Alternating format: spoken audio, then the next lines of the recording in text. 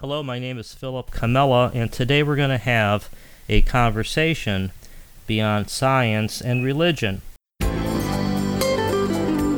Breaking new ground in thinking, exploring the outer limits of what we know about the world and ourselves, unhindered by common beliefs and perceptions. This is Conversations Beyond Science and Religion, taking on subjects from the Big Bang, the multiverse, and evolution to the supernatural and the new rising consciousness. This is where scientists, philosophers, New Agers, and spiritualists come together to discuss where this world may be heading. Now here's your host, lawyer, philosopher, and the author of The Collapse of Materialism, Philip Camella. A few weeks ago, I did a mirrored show with Alex Tsakiris of the Skeptical podcast, and we talked about a lot of issues in our scientific worldview, how we both have problems with materialism, and we sort of agreed on a lot of things, but we had a point of departure concerning whether this change that is in the air, this change towards a world of greater spirituality, consciousness, openness, whatever title we want to put on it, whether this evolution is leading to personal transformation or whether it's leading to world transformation. And I tend to think it's leading to the world part of it, and Alex said that it leads to personal transformations. But we both agree that whatever this transformation is, it does begin with ourselves. Socrates famously said, "Know thyself," and I think that that is necessary before one tries to change anything else. And this is where the concept of self-help comes into the picture, and then I wonder with that term, is there any other kind of help than self-help? Is there other people help, not self-help? We know there's coaching, but coaching I don't think really works unless the student is receptive and ultimately helps themselves. The bookstores are filled with self-help, personal transformation, empowerment books of all sorts, shapes, and sizes. The Magic of Thinking Big, The 7 Habits of Highly Effective People, the list goes on. And I'm lucky today to have as a guest one of the leaders in this field. She's been doing it for over 20 years. She's written a number of books in the area. And I think today we're going to learn something about really personal transformation with some real down-to-earth lessons and tips. Her name is Laura Berman Fortgang. She is a nationally renowned speaker, life coach, and career strategist. She helps individuals, small businesses, corporations forge new directions and deal with change. She's a Huffington Post blogger, which I guess a lot of people are doing these days, but it's not easy to be a blogger there. She's a media perennial, appearing on such shows as Oprah, CNN, MSNBC. She's the author of a number of books, including Living Your Best Life, The Little Book on Meaning, The Prosperity Principles, Take Yourself to the Top, and she's just published a revised version of one of her first books, if not her first book, called Now What? 90 Days to a New Life Direction. Laura, it's a pleasure to have you. Thanks a lot for being with us. Thank you. Thanks for having me. Well, I think that, like anything else, we're all looking for direction, and it's always good to have a plan. And so this is where books like yours come into play. But I want to sort of set the tone here with something from my personal experiences that I think might be relevant here. And that is, I am a lawyer, as I've said in the past, and I recently went through a jury research process. And one of the things I learned from that is that people tend to look at things only from their own perspectives. And that you could have a fascinating new idea, but people who you are talking to can only relate to that new idea through their own lens, through their own histories. And that leads me to ask you the basic question, which is, how did you personally get into this field? What led you to be a life coach? Well, I was someone who pursued a dream right out of college, which was to get myself on Broadway. And I lived in New York City and was doing that whole thing to the point of feeling like, ooh, this could be a long road. I'm not where I want to be yet. What else am I going to do? And I called an old friend, an old mentor who turned out to have become a coach, and I'd never heard of such a thing, but I was a client first. And I transitioned into teaching presentation skills in companies, which was, a very sensical thing for a performer to do, but quickly realized that it took more access to the person to get them to give a good speech, and realized I really wanted to have the same training my mentor had had. So I was one of the first 16 people in the U.S. to go through formal training, and we were the same 16 who helped to found the International Coach Federation, which now is in 80 countries around the world. So it's been, in from the ground floor kind of thing, and it was just a progression of listening to my own intuition. And so, and it wasn't all easy, definitely doing something that no one had ever heard of had its ups and downs. Well, one of the things that really comes across in your book, Now What, is the way that you have to sort of set that vision out there, that goal, but it's not always succinctly or clearly defined. Sometimes, you talk a lot about the contrast between intuition and linear thinking. And a lot of us, like me, we tend to think logically, like there's 5 steps you have to take in order to be rich or something. But what have you learned about this goal setting process, about how it really works? Well, we can speak, generally about goal setting is the more specific you are. Like making more money is not really a goal. Right. Increasing my income by $10,000 a year or a month, that's the goal, because then we can break it down into pieces that can make that happen. But that's very linear. When in the context of my Now What book, I'm talking about career transition and figuring out what you want to do next. And that runs a very non-linear parallel in the sense that it's not just, okay, decide, write your resume again, and go out and find a job search. What we're dealing with now are people working longer, living longer, and having to work longer. The threat of there not being Social Security or Medicaid down the road, and people's companies are finding ways to reduce their pensions, and there's all kinds of things that are going to keep people reinventing work for longer.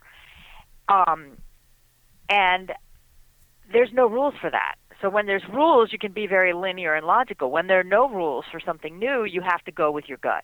So what the Now What system helps you do is to figure out, what are those natural inclinations, not just things that you like or that you're passionate about, but things that are all throughout your story that really reflect who you are, and then let's write a resume around that.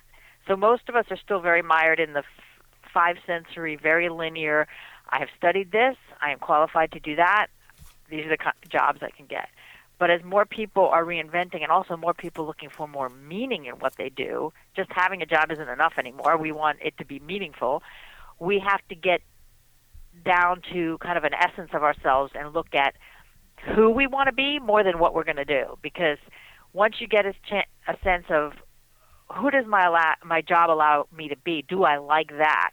Am I making an impact? Do I make a difference? Am I making a contribution? Is it meaningful to me? If we can answer all those pieces, then we can find something out there that fits that. But most people do it the other way around. They want to fit themselves in the box of whatever jobs are available. Does that make sense? Yeah, and I think that this is where things are a little different. And I think we need to start with the major sort of idea here, which revolves around this search for meaning.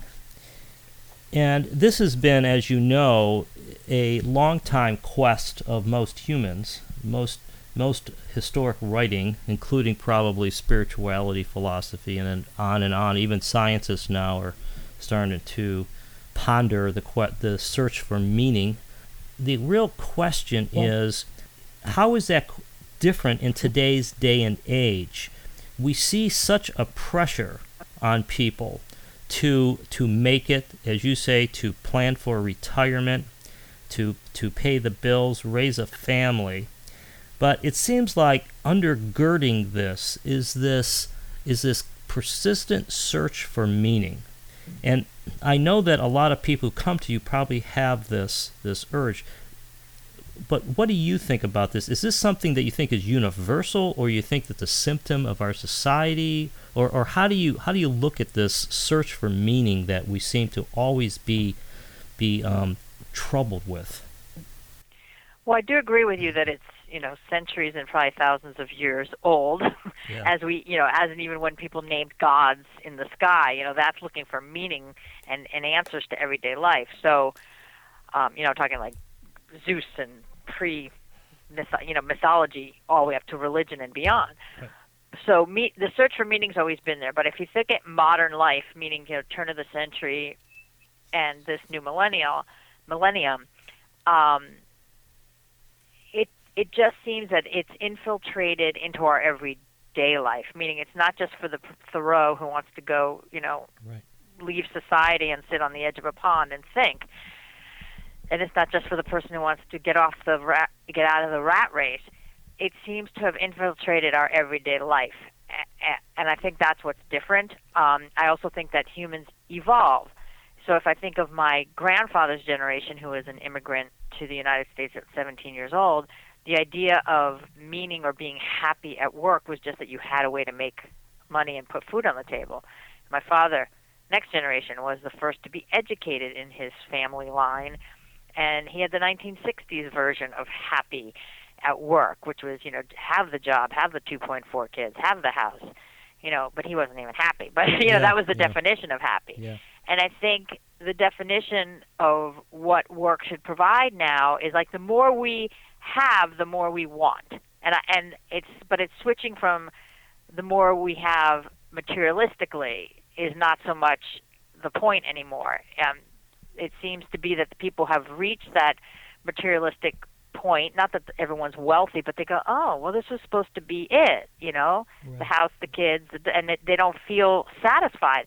So our next level of evolution has become having work actually be satisfying and meaningful. Yeah, I thought that was a step forward that you made in your book. You mentioned about how probably our generation focuses on the ethic of raising a family and taking care of your family, sort of outward focused, and the newer generations are getting beyond that, and they are looking for more pervasive meaning in their lives. I mean, for example, I more and more. I tell people, well, I have a job so I could afford to do what I really want to do, and that's probably not the best way to do it. The more I think about it, go ahead. No, go ahead. Finish your thought. No, that was my thought. I mean, that's probably that may be a transition to something, which is why I'm probably a good student of a capable coach, but I would be a challenging subject. But anyways. There is this transition going on, and I would assume you believe it's a healthy transition. Oh, I do. I think it's a healthy transition. Would I rather see my kids be unhappy to have all the trappings of life, or would I rather they be happy and, live a little simpler? I want the latter. I'd rather have them be happy. And, I'm 50-ish. So, it's infiltrated my generation.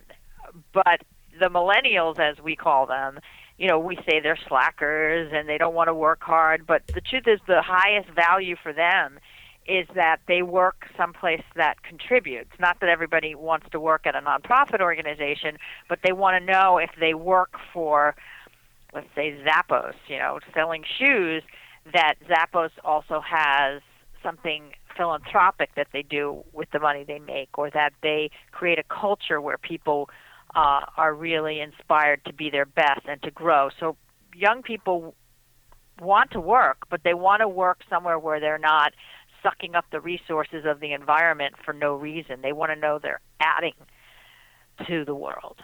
Does that make sense? And I think that's pervasive. I think that's going to be the future, and therefore those of us that are older, still working in the workplace, we're also hitting the wall and saying, oh my gosh, if I have 25 more years to work, what do I want it to look like?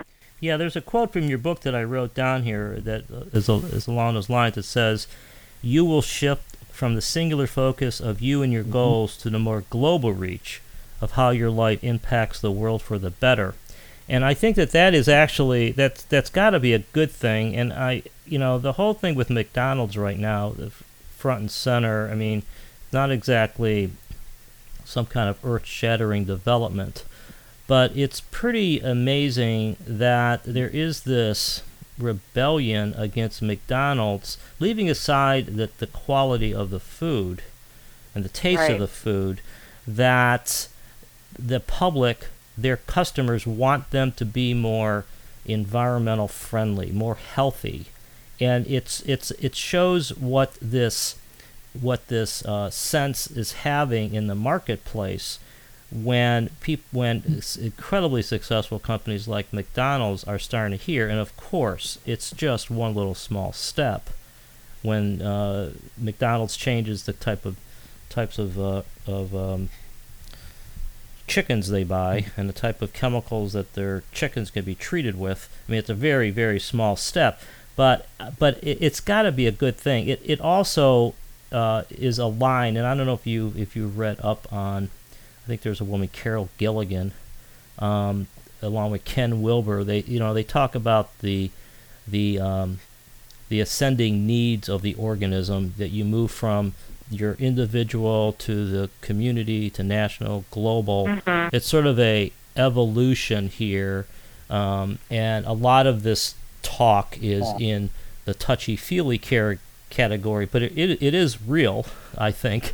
And I think, do too. I think it's real. I don't know. Do you think that this is what's going on, that we're actually, quote unquote, evolving is in consciousness or maturity, whatever term you want to use? It sounds more scientific to you.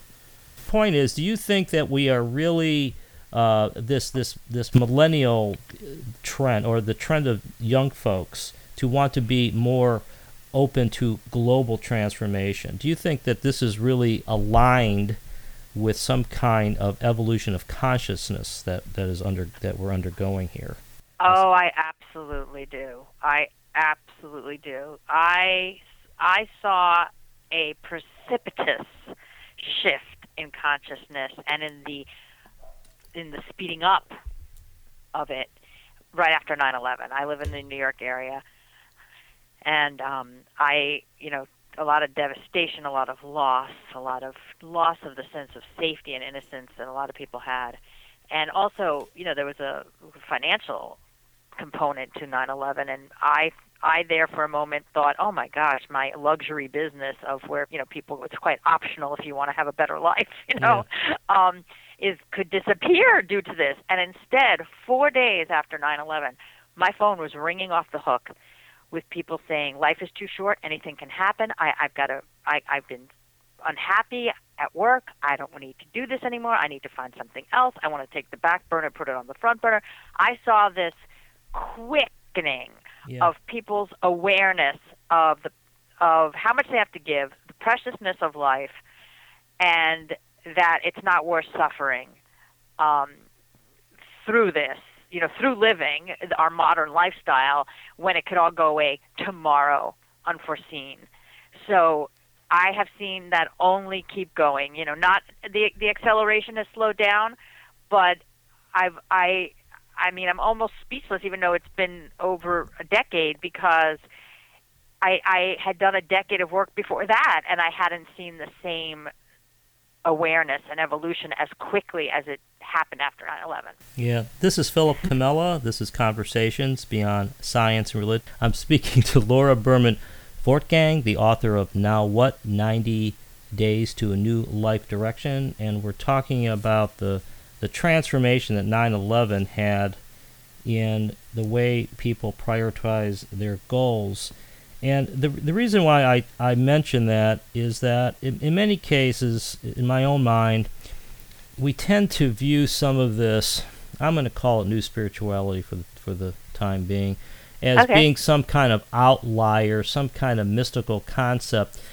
But what makes it real to me is when people like you talk about the new generation and about the needs and about what happened after 9/11. And to me, it's important to keep this all real. And when we see more and more people wanting to get more out of their lives, wanting to pursue worldly pursuits or worldly impacts as opposed to just personal goals, I think that says a lot. And to me, there's so much out there, Laura, along these lines. I think the cat's out of the bag. I think we're heading we're barreling down this road here where we know that there is going to be some kind of change, and it could be gradual, it could be nonlinear. Who knows what it's going to be? But I think this is all for the better. Now, I want to get a little more practical here. You wrote your book about 10 years ago, and then you revised it. What did you learn in that 10 years? What changes did you have to make to the book, if any? Well, to call it a revised and updated edition, I legally had to change 30%. So there was one context, but it was my request to my publisher that we update it and revise it because I've actively been using now 90 Days to Intellect Direction with clients for this last 10 years, and I train other coaches to use it. So it's not just my own little backyard experiment. I have 500 other coaches who have used this program with however many people they've touched. And to just get back time after time, the responsiveness of people to being led through a process that gets you out of your resume and out of your linear qualifications and into understanding what contribution you can make, and again, not running away like Thoreau to do it. You can stay in your own world and probably still pay the mortgage. So to put people through this process that seems to be more and more in demand because our schools, our colleges, our alumni associations, our outplacement people, our recruiters, they're still trying to get us to fit into these boxes that our resume says we fit in. And yet there are industries that have disappeared in the last 10 years. There's technology that's replaced a lot of us in the last 10 years. And there is no precedence for how do you figure out what to do if what you've always been trained to do may not even exist anymore. Yeah, there definitely has to be some recipe here. And one of the things that's nice about your book is that you have this 90 days in here.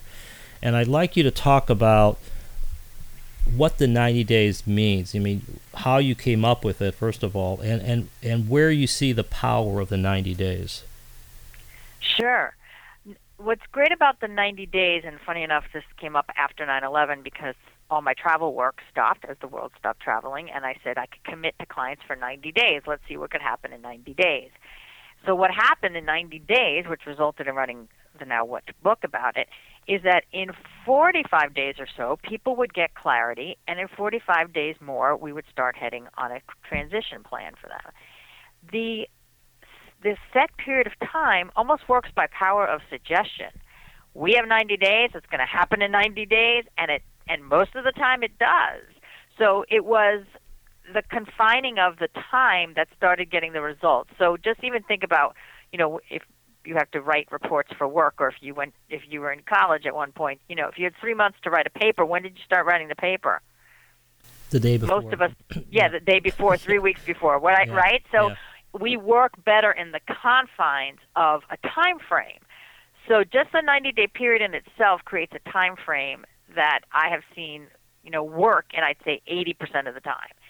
And then the second part of the 90-day process working is that it's then broken up into 12 pieces that you need to look at. It's not, so open-ended. When we're trying to add an exploration time or a job search on top of a full life, it doesn't get the attention it needs. So if you say I'm going to carve out a total of 2 hours a week over the course of 7 days and sit with this book or sit with them exercises or sit with this, getting on the internet and researching, it happens. I mean, one of my mantras is one thing a day. Yeah. One thing a day has to happen towards this transition. So the confine of the time helps, and what I guide you to do during that time is to look in different places. Like, I don't ever look at people's resume until they're to the other side when they have to find the work. Most people are like, oh, nice to meet you. I want you to know about me. Here's my resume. No, I don't want to see a resume. I ask people to write me a life story. And in the book, I guide you to look at your life story through 3 lenses. What are some long-standing threads that go throughout your whole story? And it doesn't have to be just about your interests or your passions or whatever. It can be about patterns in your life that start to show us where you made decisions and why. Then we look for driving motivators. Like most of us made a vow in our young lives. I will never be like my dad, or I'll never be poor, or I'll show them, right? A lot of us make some of the most important, pivotal decisions in our life based on a reaction to something else. And that takes us down a whole career path sometimes. And that might not be your genuine path. That was a coping mechanism. So that's one place we look in the story for where you may have gotten off track. And the other is looking at interrupted dreams. Like, what did you dream of doing? And it's not that you're going to run back and become a ballerina at age 50, but it means we haven't taught people, well, let's put it this way. I'd like to teach people how to unpack their dreams, meaning, okay, you dream, like for me, I dreamt of being an actor. And I tried that to not, to moderate success only. So why didn't my dream come true? My later in life interpretation, having worked with other people, was realizing that we glom onto a job title, a description, a dream, but we don't understand that it's really the impact we can make through that dream. That's the true dream. So for me as an actor, it wasn't just, oh, put me on stage, let me learn a play role, and you clap for me. That was fun. But it turns out that the real reason I wanted to be on stage was because I wanted to inspire people to think, to change, to be aware, to grow. And I can do all that in my job now. I could probably do that if I worked in a corporate setting, if I kept my eye on it. So I want to teach people how to open up what those machinations were of your youth and open it up to understand what the true value of them is today. So if you say recipe, like you said earlier, like, Laura, is there a recipe?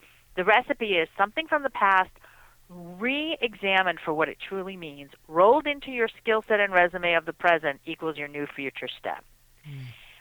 And the bottom line is it's not what you do that's going to make you happy, it's who your job allows you to be in the world. That's what makes you happy.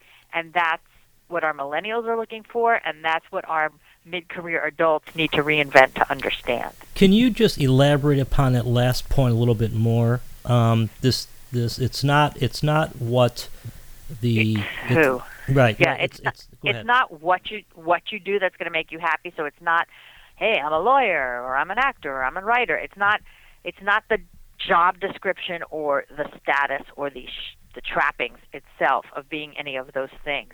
It's who you get to be in the world by doing that.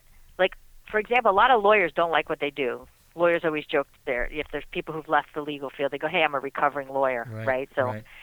But if you opened that up and you didn't have to work for a firm where every billable moment is your goal, or where you have to deal with the politics of the hierarchy and will you ever be a partner.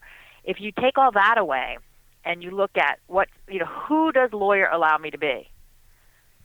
Right. A lot of us think lawyers are, shady or out to get you or, manipulative. Right. But I'm sure there are a lot of people who were interested in law because they wanted to protect kids or protect family or protect the environment, or they love the use of words to make an argument. All those pieces can be used somewhere else. That's the who. Who does the job allow you to be? Yeah. Someone who fights for justice, someone who persuades, someone who is influential. So those are the pieces we want to take from whatever your dream job was and move it forward with you. So I often use the analogy of an egg. Like, lawyer is the shell, actor is the shell. The shell stays the same until you crack it open. Once you crack it open, now if you can name what the yolk is, the DNA of that yolk, you can make it's malleable. You can do it in many things with it. If we keep it in the idea of like cooking an egg, once you open it, it can be scrambled, it can be soft boiled, it can be fried, right? So now we have choices.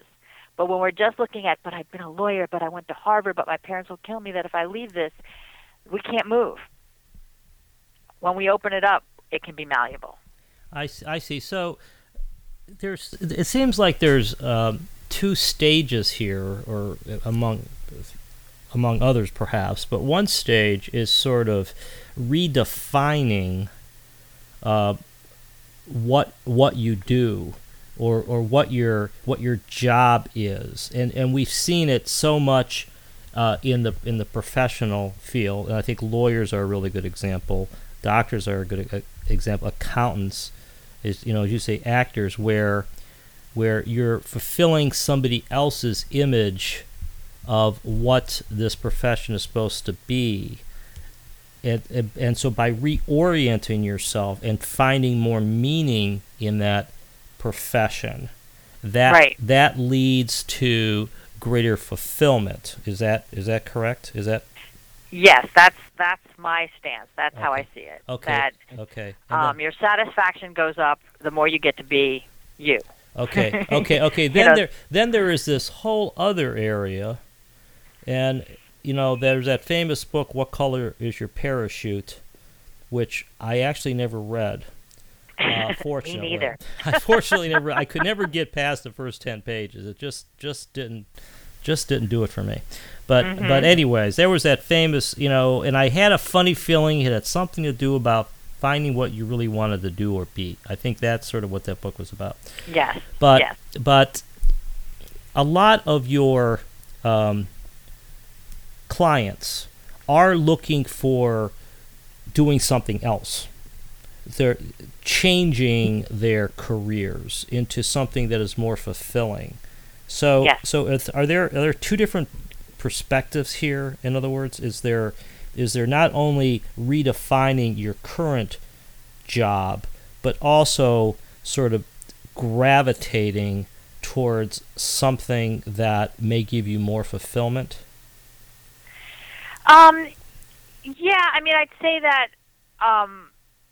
sometimes people figure out that they can get more fulfillment right where they are, that they just were, stopped using some part of them that they let go dormant, and that just needs to come back, and they can do it. If their job description does not allow that, then they often need to reinvent or do something else completely. Yeah.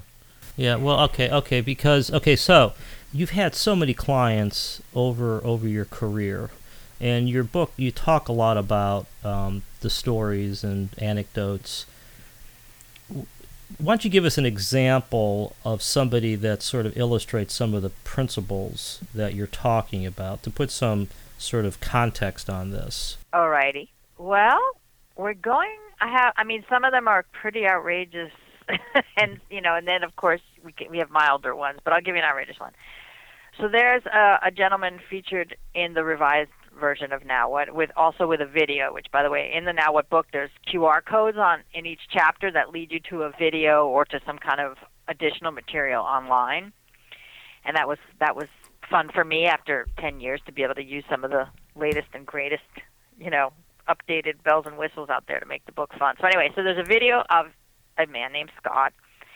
Scott was a middle manager at a fast food chain corporation. He was in the supply chain, is it called? Food supply chain. So he didn't work at the restaurants or train at the restaurants. He was responsible for getting the food from one place to another and buying from vendors, etc.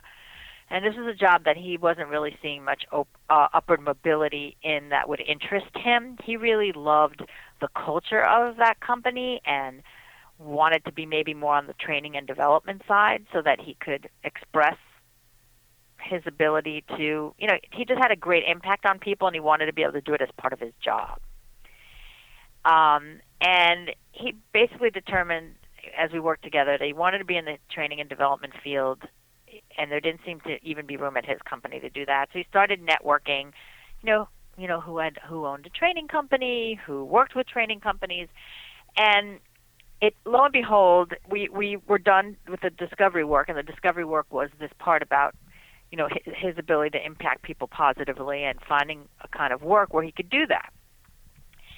And so we had about a year separation before I hear from him again. And the next time I hear from him, he's the CEO of a $100 million company. And it's not very common for a mid-manager to become a CEO. Yeah, also. But this is how it came to be. Okay, so he was sharing his passion about people and culture and how companies and people need to behave in companies.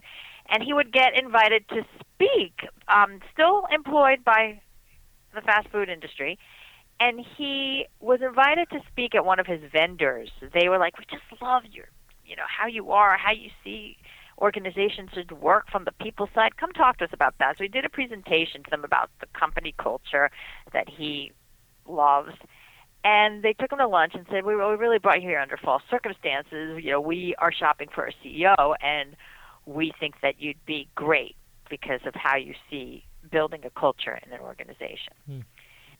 Now, again, very unusual, maybe not the smartest move on anybody's part, but he, of course, was delighted to accept the challenge to move to a part of the country where he could be in nature, which is one of his high values that we discovered through our work together.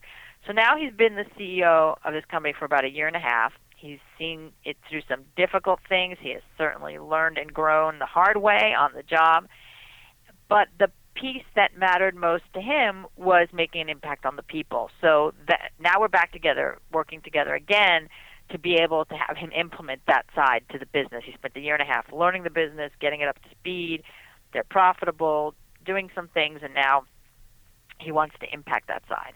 But so there's one story of just someone getting so clear on what they had to offer that they didn't even have to really go very far on a job search. They just had to keep finding opportunities to just be who they are, and to share what he's passionate about, and it attracted him a job. So talk about woo-woo, right? Yeah. Nonlinear. Yeah. So that's a very nonlinear story, that one. Yeah. Well, there's something that is coming out that's been more and more prevalent in many books, whether it is a parapsychology book, whether it's a self-help book, or even Michael Shermer, who wrote the editor of Skeptic magazine, this issue of synchronicities. And we all have our different spin on it, but it seems as if there's something to them. And you talk about the role of synchronicities yourself in your book. What is your spin on synchronicities? Where do you think they fit into your work? Oh, me and the coaches that I train to use Now What, we look for synchronicity. If the synchronicities start appearing for our clients, we know that we've helped them get to the right place. Like, that's almost more of a measure of our success than actually where they end up. Yeah. It's like if we just find that people, I really believe that people most of the time have the answer as to what they want to do. They just don't have examples of how they would do it, or they're too afraid to admit it because it would mean leaving a secure thing, or they're afraid their family would have a problem with it.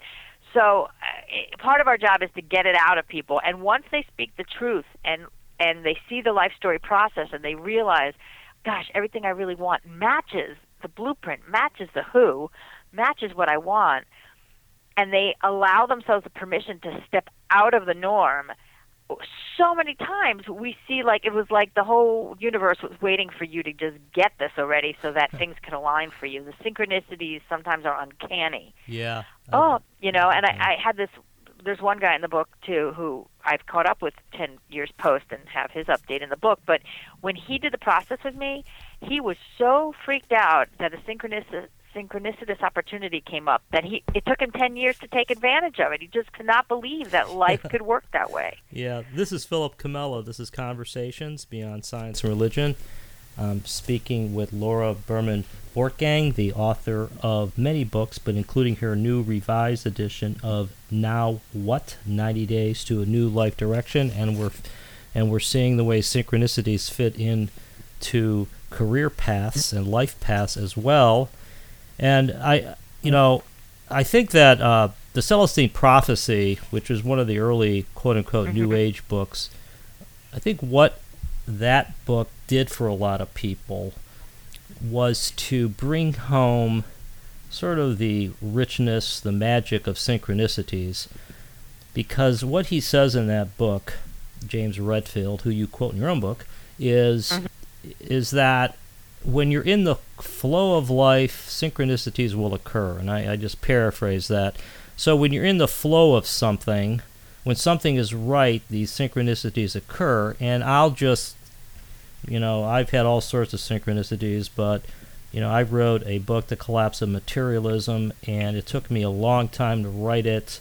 It took a lot of research.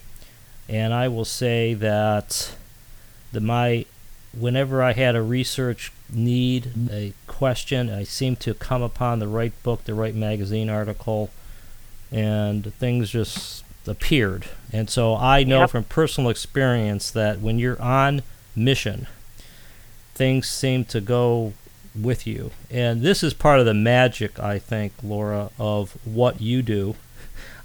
Which is that there seems to be, in some cases, a greater force at work here than just filling out resumes and sending them out and hoping that someone calls you back.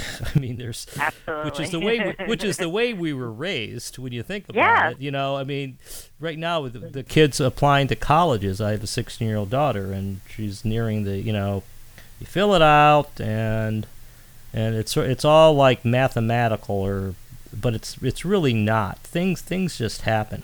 Now, your 90 day. I want to talk a little bit more about the 90 days here, because you mentioned it earlier, and I think it's great having deadlines. The inspiration of 9/11 is really interesting. I like to have you sort of summarize the basic steps here. There's 12 weeks. You have a chapter on each week.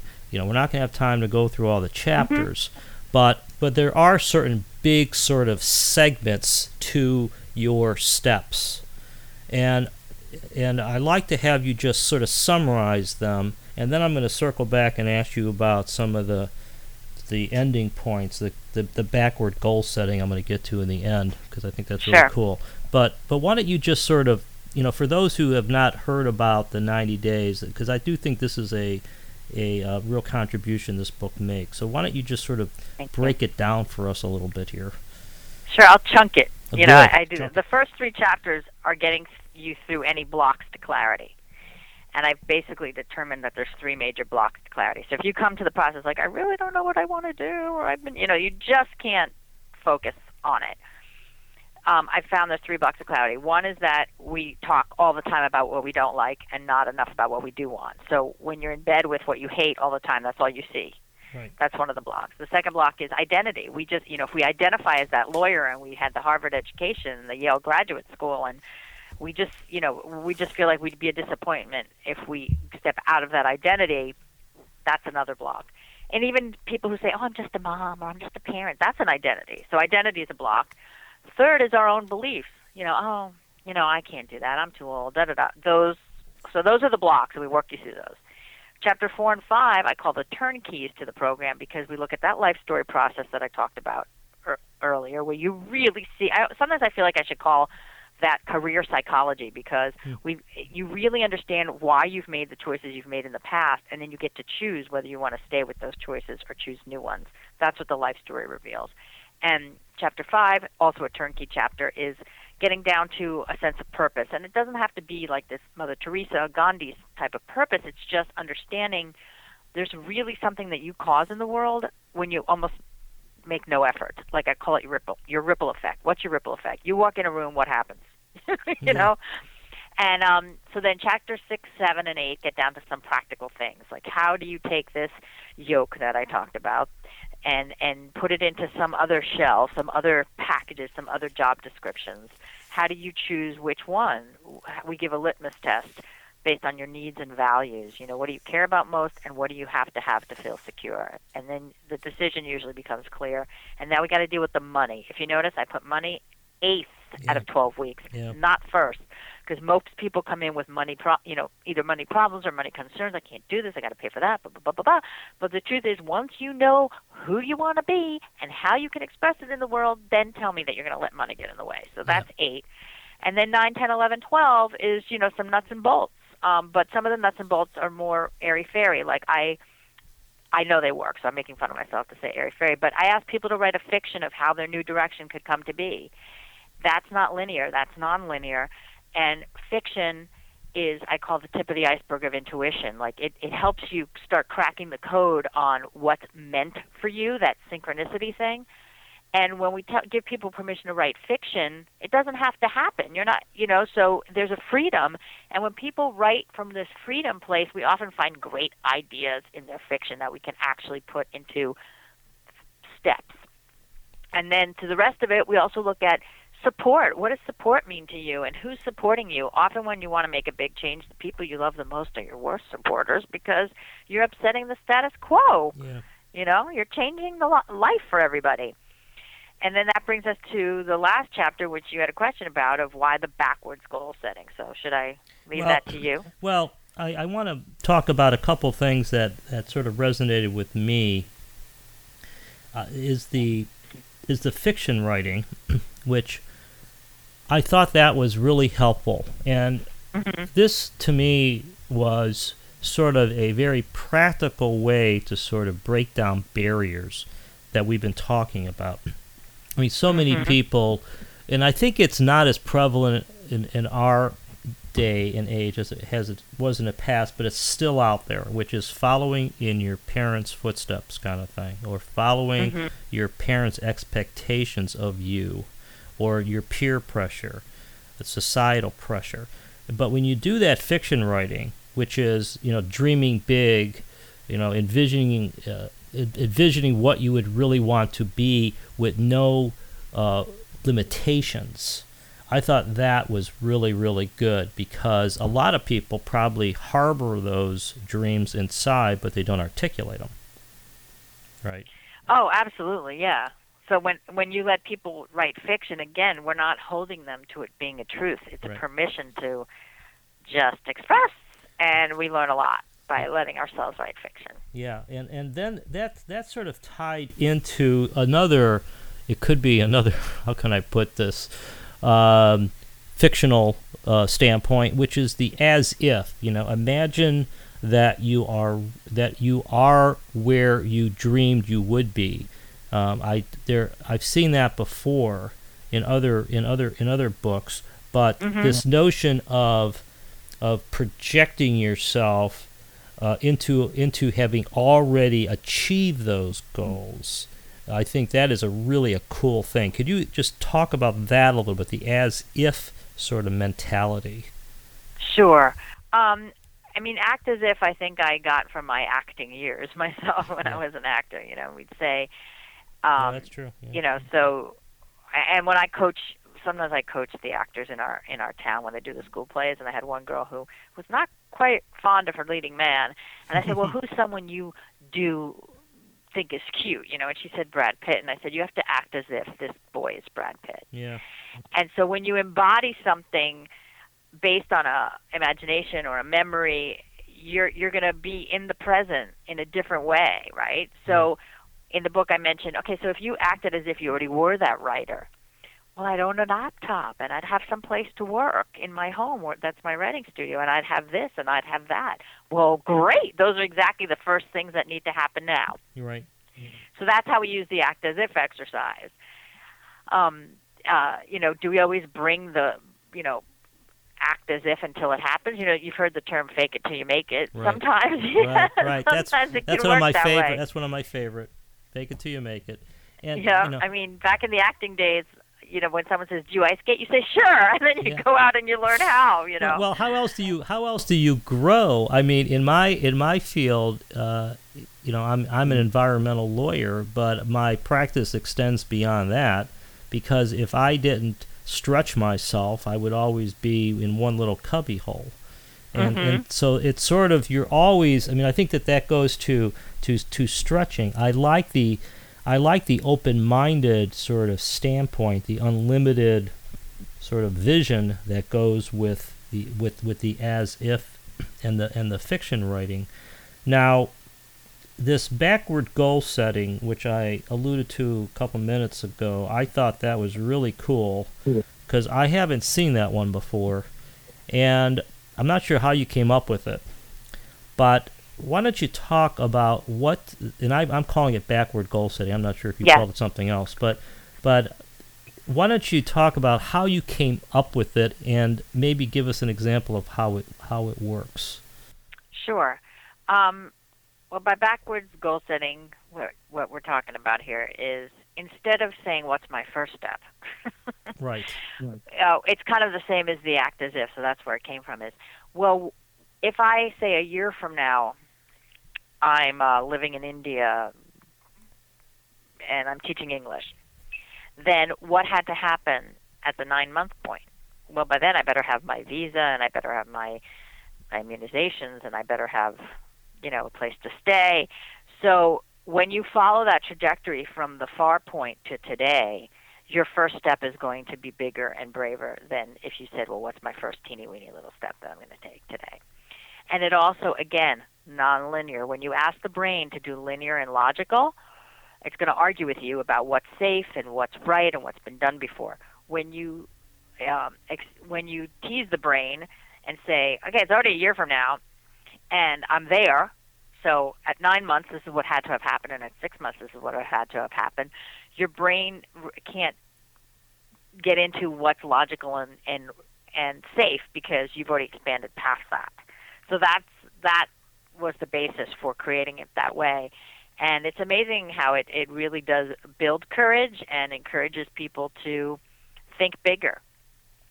Yeah, and I like this non-linear thing, because as you were talking, I come back to this conclusion that I've had, which is that nothing ever happens to me as I plan it out to be. Nothing. Nothing ever happens. It's always something else that you didn't think about. It's as if the universal goals are bigger than your little brain could understand. But still, as you said in the beginning, there has to be this sense, this follow your passion, follow your intuition. It's sort of, I mean, the image in my mind is like this: you're in the dark, and you have this sense, and you're sort of moving towards the light, but you really don't know what's there. You just sort of follow different paths, and eventually you may wind up in a place that has a lot going for it, or more going for it than you have in the present. There's also something here about moonlighting, which a lot of people moonlight. I moonlight in my own way. I mean, what are some tips for the moonlighters? Well, the moonlighters, it's a great way to really reality test the thing that you're thinking about. Sometimes people have a fantasy about what they want to do, and then you go and find out the reality of it is like, whoa, I don't want to do that. Yeah. It looked great from the outside, but no, I'm not doing that. Yeah. So moonlighting allows you that freedom to not have to leave something secure to try something. And the tip would be to not be afraid to ask, to ask strangers, to ask friends, to say, do you know somebody who does X, Y, or Z? Like I really don't have the intention to become a casting director, but I just have this intuition that I would love to sit in on some auditions, because I just find it fascinating, and I like to see, how people deal with the nerves and what kind of things are people doing now. And it inspires me. It also helps me in some other things that I do. So I called up an old casting director I used to know when they cast me, and I was like, oh, gee, we haven't talked in 20 years, and I hope you don't mind me asking, but they were all for it. So my advice is just, not to be afraid. That you'd be amazed at how willing people are to help, especially when you're really not asking. It's not like you're asking for a job. You're just asking to moonlight, or to try something, or to study them, or to mentor under them, and you'd be amazed how much people enjoy interacting that way. So no, I think that's good, because a lot of people may have a simplistic view of this personal transformation process, and the simplest view is quit your job today and devote yourself to what you really want to do. It's not that simple, right? I mean, that's the point. It's not that simple. So if someone said to you, is that what I'm supposed to do, what would you say? Am I supposed to quit my job, Laura, and just start doing what I want to do? I mean, no, I'm more conservative than that. Yeah, well, that's what I liked about your book, because I don't know if it's courage or stupidity that right. I'm not asking anyone to run away with the circus. I will absolutely encourage you to. Okay, so what is it that you think you want to go to, and let's find some intermediary steps. Yeah. Of course, unless you tell me, well, hey, I just became financially independent. My parents both passed away, and they left me millions of dollars. Okay, good. Then do what you want. Yeah. But most people don't have that luxury. But I find that most of the more radical transitions can happen within 1 to 3 years. Yeah. But there's action being taken all the way through. Yeah, and that's what your book is about, and that's what you do, is right. It's this whole process of finding out more about yourself, what your passions are, what your intuitions, your dreams, and I think that what comes out of this is this whole thing about it not being a linear process, that when you project to yourself and out in the world, and a lot of this, Laura, through your exercise, is writing stuff down, is actually verbalizing it and memorializing it, is that when you do that, you're releasing something out into the world that you might get some help from the universe at large to fulfill that dream. That's sort of yes. Right? Yeah, it's even on the exam that I give the coaches who take my training. I said, what is the prerequisite to seeing the coincidences? And the answer to the question is telling the truth. Yeah. That when people tell the truth about what they really want, it is like something gets released in the universe, and it's like, we've been waiting for you. Yeah. And, again, how about, there's a lot of exercises in your book, and a lot of people, are obviously using electronic devices now to list things, to record things. What is your own method? Do you use a computer? Do you use little pads, or what do you do? I've written all my books in computers, and I'm going to make a distinction for you between the books and this kind of exploration. My first laptop I bought when I wrote my first computer. When I wrote my first book, I bought my first laptop. Like, I had never written anything in a computer before. Yeah. And I find that quite intuitive and easy to do. But when it comes to my own personal growth, or I'm planning my business, or I'm brainstorming a speech, it's always on paper. And I watched for articles about this in the New York Times. I can't give you any hardcore statistics, but I have seen research reported on about how there's something to writing it down. What happens in the brain of, like, you think it, you have to put it through the brain to write it, the eyes have to read it and put it back in the brain. There's something to that process that almost puts an imprint on your search mechanism in your brain. Like, now you're looking for that. Yeah, I love that, because that's exactly the way I work. I cannot. I do a lot of my writing on computers, but when I'm at my best, I'm usually writing it in longhand and then trying to understand what I wrote, and then typing it. But for goal setting and things like that, I always write it down. And I would agree with that kind of with the the quasi research you saw that points that out, because there's that connection, there's that honest connection that you're making when you're articulating it with longhand. At least that's my thought. The millennials probably don't agree with that at all, but to each their own, as they say. So we've quickly come to the end. We didn't cover everything, but we covered a lot, and I want to again recommend this book by Laura, Now What? 90 Days to a New Life Direction, because it's filled, I think, with very practical and inspirational advice on really sort of connecting us with where we are today, with where we might find greater fulfillment, but doing it in reality, not doing it just in our dreams at night. And Laura, why don't you just tell folks, I think you have a website or two, what your websites are, and how they can get a hold of you if people want to follow up. Sure. I'll give you one to make it easier. Okay. NowWhatCoaching.com. Cool. NowWhatCoaching.com. And while we're still in book launch mode, you'll find some nice bonuses and so even some free information and free teleclasses about the subjects we've been talking about. Cool. Okay. Well, thank you very much. And once again, Laura's book is Now What? 90 Days to a New Life Direction. This is the updated and revised 3rd edition. And if you're going to find or look for a book on the bookshelf or on Amazon to sort of help you discover what you really want to do, this is one of the first books I would recommend. This is Philip Comella. This is Conversations Beyond Science and Religion. Thank you for listening.